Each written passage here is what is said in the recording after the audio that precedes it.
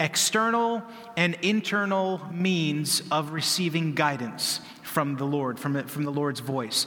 So just to connect a few dots here as we prepare for doing that, remember we started with the understanding God tells us his thoughts are not our thoughts, his ways are not our ways, but the good news in that is he said it's his delight to let us know his heart. We've been given the mind of Christ as God's Spirit lives in us as Christians, as born-again believers, but we understand as well that we have a responsibility to turn our ear to him, and we have a responsibility to come under the hearing of his voice. And that is to come under the hearing that we would obey, that we would turn our ear, that we would obey what he says.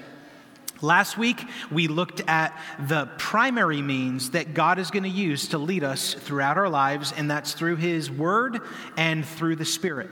And this week, as we talk about external and internal means, we're really talking now an extension of what it is to be led by the Spirit. So we'll get into a little more detail on how that works and what that dynamic looks like. So,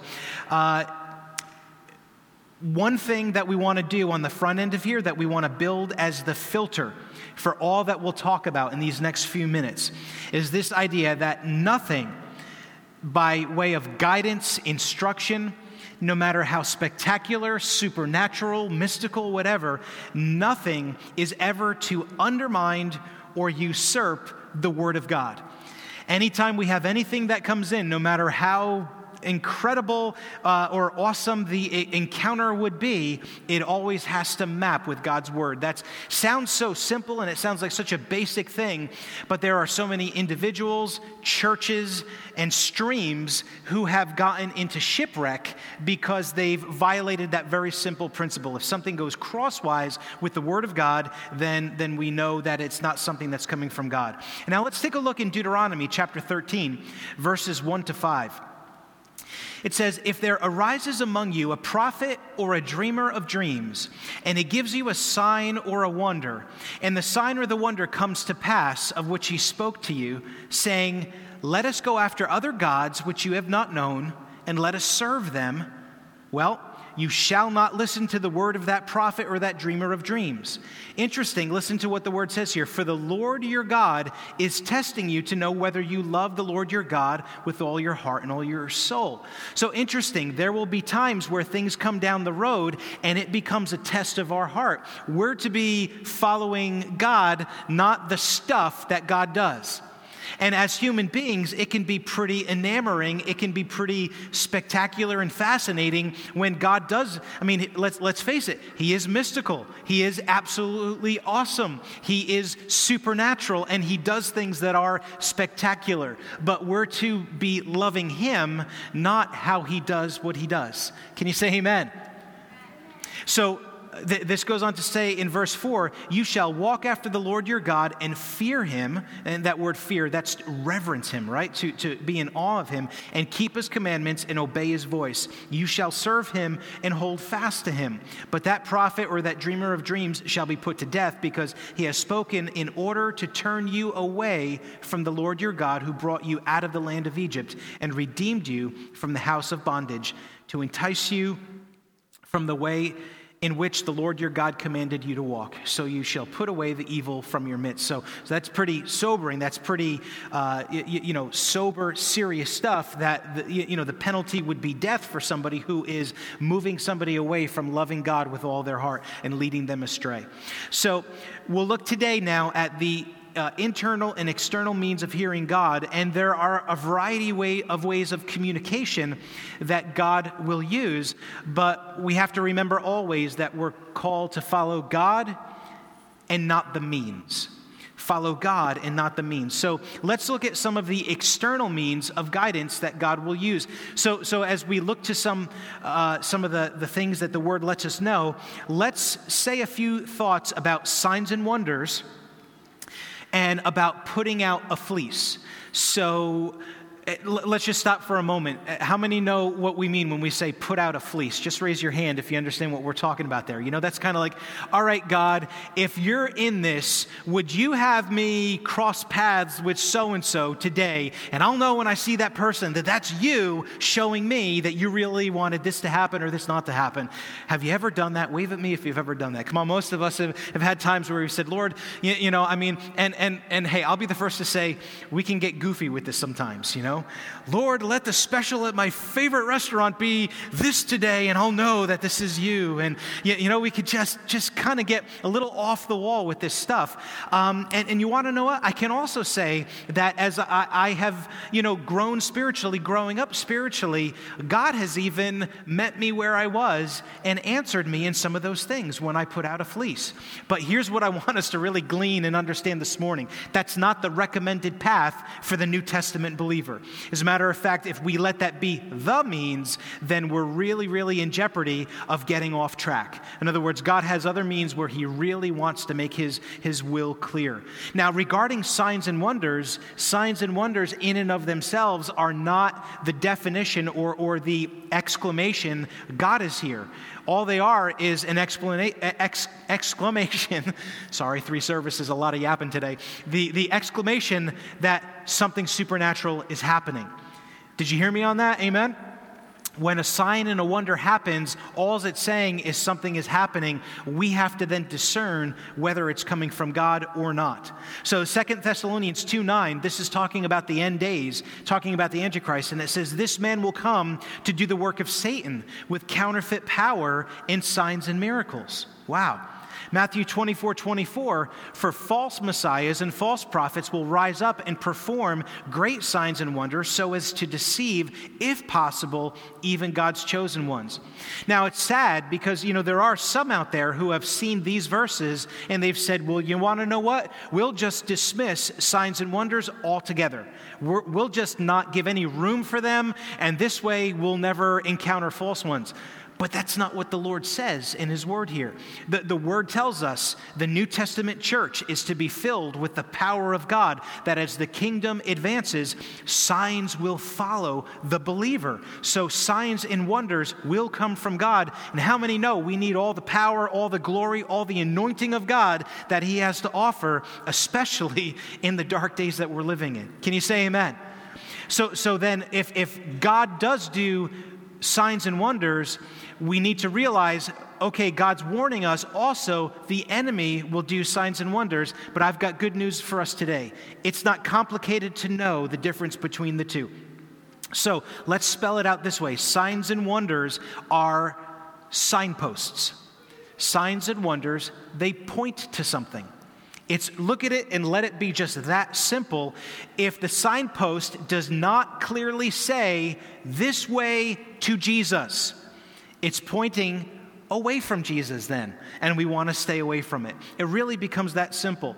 And also, we're told by Jesus, as I just mentioned, signs will follow believers. Believers aren't supposed to follow signs. Big difference in the word order there, right? Signs follow believers, not believers following signs. So now going back to fleece, when we look at putting out a fleece, Lord, give me some kind of a sign and show me. You know, if we're familiar with the Old Testament, Gideon will probably come to mind. Gideon put out the fleece. But here's the thing, we have to look at Gideon in context. Number one, this is the Old Testament. Number two, he is a second generation skeptic on, does God still move among Israel? Does God still do miracles today? That's different than you and I. We are New Testament children of God that have his Holy Spirit living on the inside of us. Big, big difference. We don't need to say, Lord, show me this sign, show me this. We instead learn to be led by that inward witness, learn by the inward guidance. And yes, God does do external guidance as well. So let's now turn our attention to some of these external ways that God sanctions and that God does. Number one, dreams, visions, and prophecy. Let's put that all in as kind of the first external means that we'll look at. Again, we could do many sermons talking about the detail on these things, but we're doing a little bit of a kind of a 30,000-foot view, overlooking all of this here. But let's be clear, the New Testament validates dreams, vision, and prophecy. We are a church that recognizes that in this modern day, God's Holy Spirit is still being poured out, and we are still to be filled with the Spirit, and there are still all of these means that God uses to grow His church and advance His kingdom. Acts chapter 2, verse 17 says, "And it shall come to pass in the last days, says God, that I will pour out my Spirit on all flesh. Your sons and your daughters shall prophesy. Your young men shall see visions. Your old men shall dream dreams." So these are all means that God will use to give direction, external direction. Let's look at a second external means, and it's circumstances. So God will work through circumstances, but again, let's be a little cautious here that we don't handle circumstances incorrectly and get out of sync with God's leading and God's will. The New Testament doesn't validate as divine guidance circumstances. He doesn't validate that to be above other leadings from God. Circumstances are never to be the supreme guidance that we use in any situation. Can you say amen? So circumstances are valid, and God will use them, but we have to use them in the proper context. So let's maybe unpack it a little bit this way. As born-again believers, when we say yes to Jesus, come live in my heart, be Lord and Savior of my life, He comes, dwells on the inside. The Bible calls it the new birth. We become born again, and now God's Spirit literally abides on the inside of us here. So we have a recreated human spirit. If anyone is in Christ, he is a new creation. Old things have passed away, all things have become new. But we do not have recreated sensory organs, right? Our smell, our sight, our hearing, all of that is part of, the Bible calls it the flesh. And that flesh needs to be crucified daily. Jesus says, take up your cross every day and follow me. So we're born again on the inside, and then we have to tell that flesh, submit to the lordship of Christ, to the will of God, to the leading of our spirit man, the real us on the inside. If there's anybody new here, like, wait a minute, what are you saying? Sometimes I've heard it worded this way. What are we as human beings? We are a spirit. We have a soul, and we live in a body, right? So there's three parts to what makes us a human being. When we become born again, the spirit becomes alive. That eternal part of us becomes alive to Christ. That flesh nature needs to be pinned to the cross. I follow Christ. I die to that flesh nature. And then the soul, that's the battleground. That's our mind, our will, our intellect, our emotions. And then we want that to be hooked up with the spirit man, not hooked up with our flesh nature. Right? So in understanding that, we realize then circumstances, well, we don't want to navigate circumstances with faculties that haven't been sanctified and redeemed, with faculties that we're saying, get in line every day. Get in line with the Word of God, with the will of God, with the heart of God. So this means that, hey, open doors aren't necessarily God's door. And closed doors are not necessarily saying that's not God's will. Now, there are times where that is true, but we can't let that be the beginning and end as we try to ask God, what is it that you're doing here? So at the close of this message, I'm going to talk about 3 harbor lights that we can follow that will really help us navigate safe waters in our journey with God. One of those is circumstances, one of those 3 harbor lights. I'll get to that in a few minutes, but here's the thing, wrapping up with circumstances.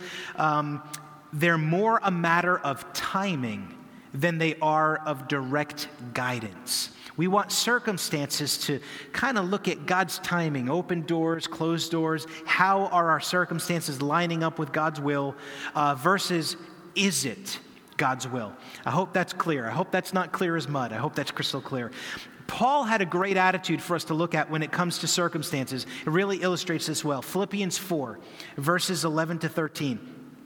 Paul says, "Not that I speak in regard to need, for I have learned in whatever state I am to be content. I know how to be abased, I know how to abound.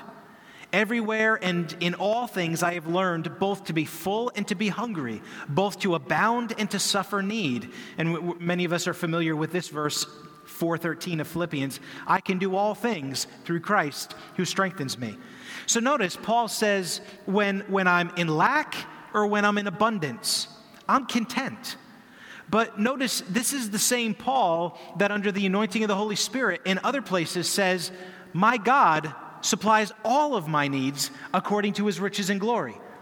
So how do we reconcile this so Paul is saying he's totally cool in lack, but then he also says, but God will always supply all of my needs. What Paul is saying here is my attitude is the timing will get in line, but I know God's will. Because he knows God supplies all of his needs, he can be content when the circumstance is putting on the squeeze. Can you say amen?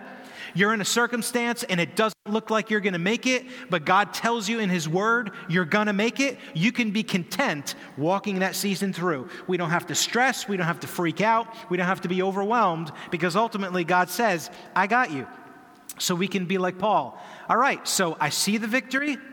Well, in this situation, I don't physically see the victory, but I'm content either way because I know God says I win on the other side of it. That's the attitude we can have when we discern circumstances. If I see something against God's will, well, then I walk by faith, not by sight. But when it comes to the timing on when that moves out, I'm content because I know God's got it, and all of God's promises are yes and amen in Jesus. Can you say amen? Amen. All right. So the third external means that we have of guidance is what the Bible calls gifts or governments, depending on where we're looking in the Word. This is a more common form that God will use, and this is, we see in Ephesians chapter 4, apostles, prophets, evangelists, pastors, and teachers. These are all offices that God gives to people to walk in that are for the growing and the developing and the maturing of the body. So this is one of the chief ways that God will work in the New Testament externally in helping us and growing us. But we need to realize in context, God is working through human instruments. And we recognize that human beings are fallible, so the message always must be discerned. Whenever anybody's getting in a pulpit like this, and whenever we're listening to a sermon on YouTube or a podcast or whatever, we always want to discern it through, what did we say earlier? Right, through the Word of God, right? Does it match with the Word of God? And the message must conform to truth. It tells us this in Ephesians. When God gives these ministry offices, it must conform to truth, promote the unity of the faith, instill the knowledge of the Son of God, lead toward maturity and completeness of the body in Christ. These are all things that should be happening from that fivefold ministry as it happens. And each has a different function and a different way of moving. But in all of it, it does tell us in Ephesians chapter 4, all should have one characteristic. And it says this, instead, we will speak the truth in love, Ephesians 4:15, growing in every way more and more like Christ, who is the head of his body, the church. So let's look now at a fourth way that God will move. And just as working through that fivefold ministry is one of the more common external means, this one is a whole lot less common, and this is angelic visitation. So we're told that people, in Hebrews, it tells us that people have entertained angels without even being aware of it. Sometimes people have had encounters with other people. Maybe it's doing kindness to a needy soul, and it's been a little bit of a heart check.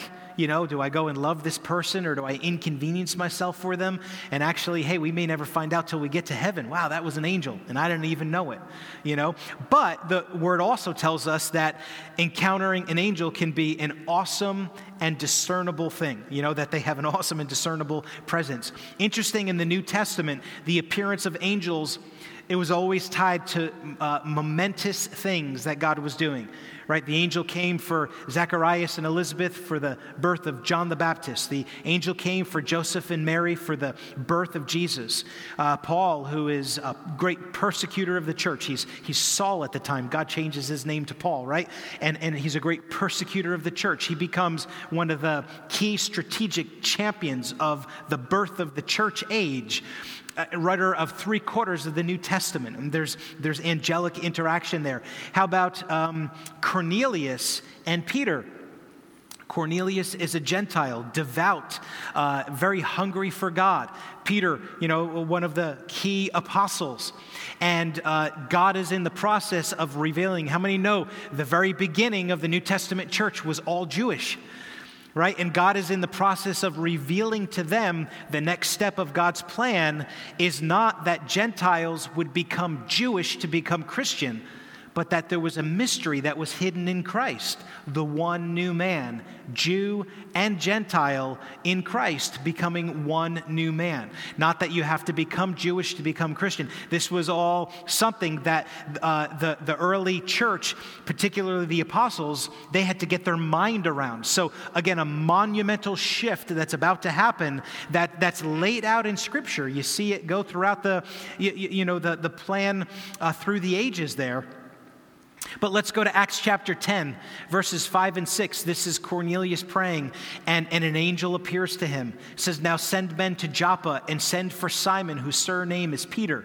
He is lodging with Simon a tanner, whose house is by the sea. He will tell you what you must do." Right? So Cornelius is just crying out to God, and this angel comes and says, "Go find Peter. Listen to what Peter says. Do what he says." Okay, I'll grab some men and I'll send them to go get him. Meanwhile, Peter is praying and he has a vision. And he said it's like this sheet comes down and he sees all these animals. And he hears this voice that says, "Rise and eat." But there's unclean animals for Jews to eat on this vision. And he says, "No, I've never violated the law. I'm not going to eat something unclean." And the Lord says, don't call unclean what I have made clean. And he starts to show Peter, you're saying that the Gentiles need to become Jews in order to walk in what Christ has done. I'm telling you that's not the case. There's a new paradigm that's moving through here. So Acts 10, verses 19 and 20, while Peter thought about this vision, the Spirit said to him, "Behold, 3 men are seeking you. Arise, therefore, go down and go with them, doubting nothing, for I have sent them." So again, a lot of times, here's part of my point here. So God doesn't send an angel to entertain us, right? He doesn't send an angel because we're a little bored and we want something spectacular. Usually when there's an angel that comes, it's either a very, very big shift, a very, very huge thing that's going on in God's economy, or it's something that we really have to brace for because it's going to be a challenge to walk through. So that's another means, a little bit less common, but definitely something that's New Testament sanctioned and something that God says that he will do. I will say this one more thought. There was, I guess it was at the turn of the century into the 1900s, just before the 1900s, if I've got my timeline correct, where there was a man who saw a vision and had an angel appear before him, but this wasn't from God. And part of the doctrine that came out of this man's encounter was not that Jesus was God, but that Jesus became a God. And this whole angelic experience led him into a place where there was heresy and basically what we would say now is a cult, because core basic Christian doctrine, this entire movement had gotten off on and isn't following the Word of God. They violated the very first principle we spoke about. Right? Because, again, God makes it real clear for us. It says in Scripture, if an angel or anyone else comes and delivers a different gospel than the gospel I have given you, basically what it's saying, we can throw it out. We know that it doesn't come from the Father. What happened in this situation is the encounter was just spectacular and mystical and supernatural enough that he got off course, and unfortunately a whole mess of people have gotten off course and gotten into error with that as well. So we've talked about some of the primary external means that God will use. Let's spend the remainder of our time here talking about internal means of what the Holy Spirit says. Of what the New Testament says. So again, we know the Word, but let's talk about the inner working of the Holy Spirit. Number one, the inner witness. the inner witness. So Romans 8:14 through 16 says, "For many as are led by the Spirit of God, these are the sons of God. For you did not receive the spirit of bondage again to fear, but you received the spirit of adoption, by whom we cry out, Abba, Father." The Spirit himself, here it is, bears witness with our spirit that we are children of God. 1 John 5, verse 10 says, "He who believes in the Son of God has the witness in himself." So when we talk about the witness, that kind of like that inner knowing. It's just like, how many have ever said that? Oh man, that just really bore witness with my spirit on the inside. That's, if you're new to the faith, that might sound like what we call Christianese. All that bears witness with my spirit. Some might be saying, I have no idea what you mean by that. This is what we mean. That there's an inner knowing that is in agreement with God's Spirit on the inside that helps us navigate and hear God's voice. All right, there's a second inner working, and it's the conscience. Now, the conscience, again, we have to be careful to not let our conscience rule in the process of discerning God. And here's why. The Word lets us know our conscience needs to be repurified even after we get born again, even after we get to know God, Jesus as Lord and Savior. Conscience means with knowing. In the Latin or in the Greek, it means with witness. So it's similar, but conscience has to do with right and wrong, whether something's cool with God or not. But here's the thing. I could have two people come up here and lay out a scenario that is wrong in God's eyes. One person could say, oh, absolutely, my conscience is telling me that would be wrong. There might be another person who's saying, you know what? I have no violation of my conscience whatsoever. I see no problem with that. The problem is we have a whole bunch of Christians across our land, around our world, whose conscience has not been repurified and retuned with the will and voice of God. And they're being directed by their conscience. Hey, if I can sleep at night, then it must be okay. Well, hey, not necessarily. God tells us, right, in Romans that people, as they harden their heart to the voice of God, that God will eventually turn somebody over to a reprobate mind, which means a mind void of judgment, unable to discern. So again, the remedy for that is we live close to the Lord, we stay in His Word, we worship, we keep our hearts humble and soft, and then we'll know the voice of God to where our conscience is sensitive to Him. All right, the remaining inner means of guidance is more really what I would say has the final say. I'd say this is, we've got the witness of the Spirit, but we have what we call the peace of God. So we talked about the inward witness, the conscience, and the peace of God. Right, it says in Colossians 3:15, and let the peace of God rule in your hearts, to which also you were called in one body. And it says, and be thankful. Staying thankful does help us keep on track with the Lord. It keeps us from getting sour and, keeps our mind in a good frame. So let the peace of God rule in your heart. The Amplified Version gives this picture. Let the peace of God be the final umpire in our decision-making process, the final umpire in our lives.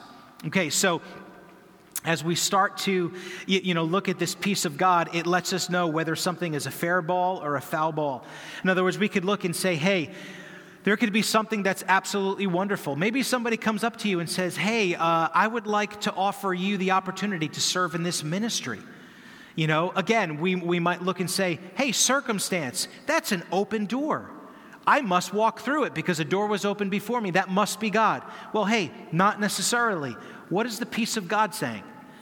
Have you ever had that thing looks so good? Maybe it's a job offer, more money, better opportunity, better perks, but why don't I have a peace? Hold on. Okay, there's a door that's open before me, but what's got to trump whether or not I allow that to speak to me, that open door, is whether or not I can get peace about this. So sometimes maybe we have to wait and say, all right, let me wait until I get a peace factor. But if we can't get peace, then surely knowing we have that inward witness, God living on the inside, then it's a wise thing to say, because I don't have that inward peace, I'm going to hold off on doing this. I'm going to wait on doing this. Sometimes God will make clear why. Sometimes He won't. The very first time I discerned the peace of God in my life, it was the summer of my sophomore year in college. I had just surrendered my life to the Lord. Man, I just wanted to live for Him and please Him. And you want to know what? My last 2 years at college, they were dismal. I mean, I was making a mess of my life, and now I'm living for God. And I was so excited to go back to school and get my grades up. And I had an idea and a career path that I wanted to follow, but I couldn't get peace. And I couldn't understand why I couldn't get peace. So, hey, just like any kid would say to his parent, and the parent says no, and we say, why? Why can't I go? Why can't I do that? Come on, parents, wave at me if you've ever had your kids say, but why? But why? Well, God didn't answer why right away. He wanted me to trust the leading of His Spirit, and there was no peace. And so I had to take the step of saying, I got to trust that God knows what He's doing, but one thing is for sure, I can't find peace by going back up to school. Well, as it turns out, God did show me down the road, for sure, one of the things, and I was going to be moving off campus, and I didn't know at the time, I was going to move in with a bunch of guys that were doing drugs, not just doing drugs, but some hardcore drugs, and they were going to be dealing out of the house. Here I am, a brand new believer, wanting to live for God, and I've got all this mess going on under my roof. Not only that, but I didn't realize God was in the process of showing me, I've got a vocational ministry calling for you, and you can't walk that path out up there. So I just needed for God to just, lay it out. There's other things where I've said why, God still hasn't answered, but I know that I can trust the leading of His Spirit. Can you say amen? Let me wrap up with this. We're going to close with this. I talked about the 3 harbor lights. So if you're not familiar with this picture, when a ship, especially, in olden days, I don't know what it is nowadays. I'm sure there's other technological things they use. But in olden days, they would follow the 3 harbor lights. There were 3 different lights that were lit. And as the ship was coming in for sea, those 3 lights would have to line up and look like one single light. And they knew that if they were following that course of the harbor lights, they wouldn't crash the ship on the rocks around them.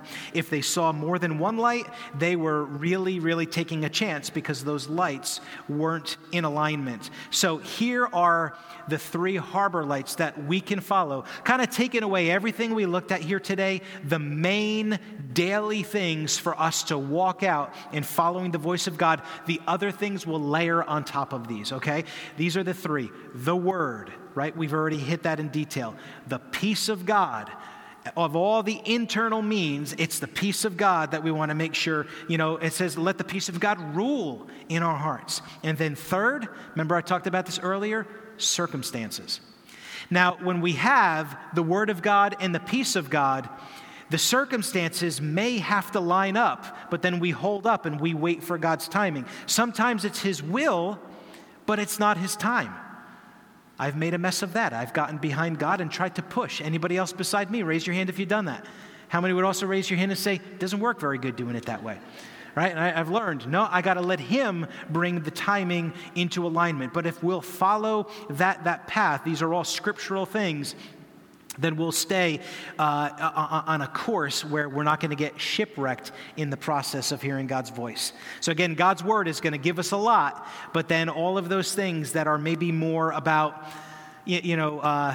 friendships, relationships, romance, jobs, moving, staying, retiring, when, all of these things. Now we look at the internal means and the leading of God. We use the principles of the Word, and then we use this inner leading, and how does God line up the circumstances moving forward. So, hey, we're wrapping up with that. I'd like to just pray for us. I'd like to pray a similar prayer that we prayed last week. That we would have ears open to hear Him, that we would have a hunger for God's Word, and that we would learn to discern His voice on the inside. So let's pray that. Father, as we close this service today, we are so grateful that You've chosen to take up residence on the inside when we make Jesus Lord and Savior of our lives. God, we pray, let us have ears to hear You. Lord, we're saying that we're purposing to incline our ear to hear You. And we pray, God, let there be a fresh hunger and pursuit of Your Word in our lives. May we be people that fill up on Your Word. Lord, that we would meditate on it, that we would hunger to know it, that we would work it out into our lives. And Lord, we continue to ask in these days to come, tune us in to the leading of Your Spirit, to the voice of Your Spirit, the inward witness. Lord, let our consciences afresh and anew be cleansed and pure today. And thank you, Lord, for the peace that passes understanding. Let it be what guards our lives. So let it be what reigns in our heart by your Spirit. So, Father, we thank you for all of this. We're committing this all in your hands. And, Lord, we're believing you, again, in the days and weeks and months to come. Let lasting things happen in our lives, that we would be people that know your voice and are led by your voice all of our days. We pray all this in the mighty name of Jesus. Amen.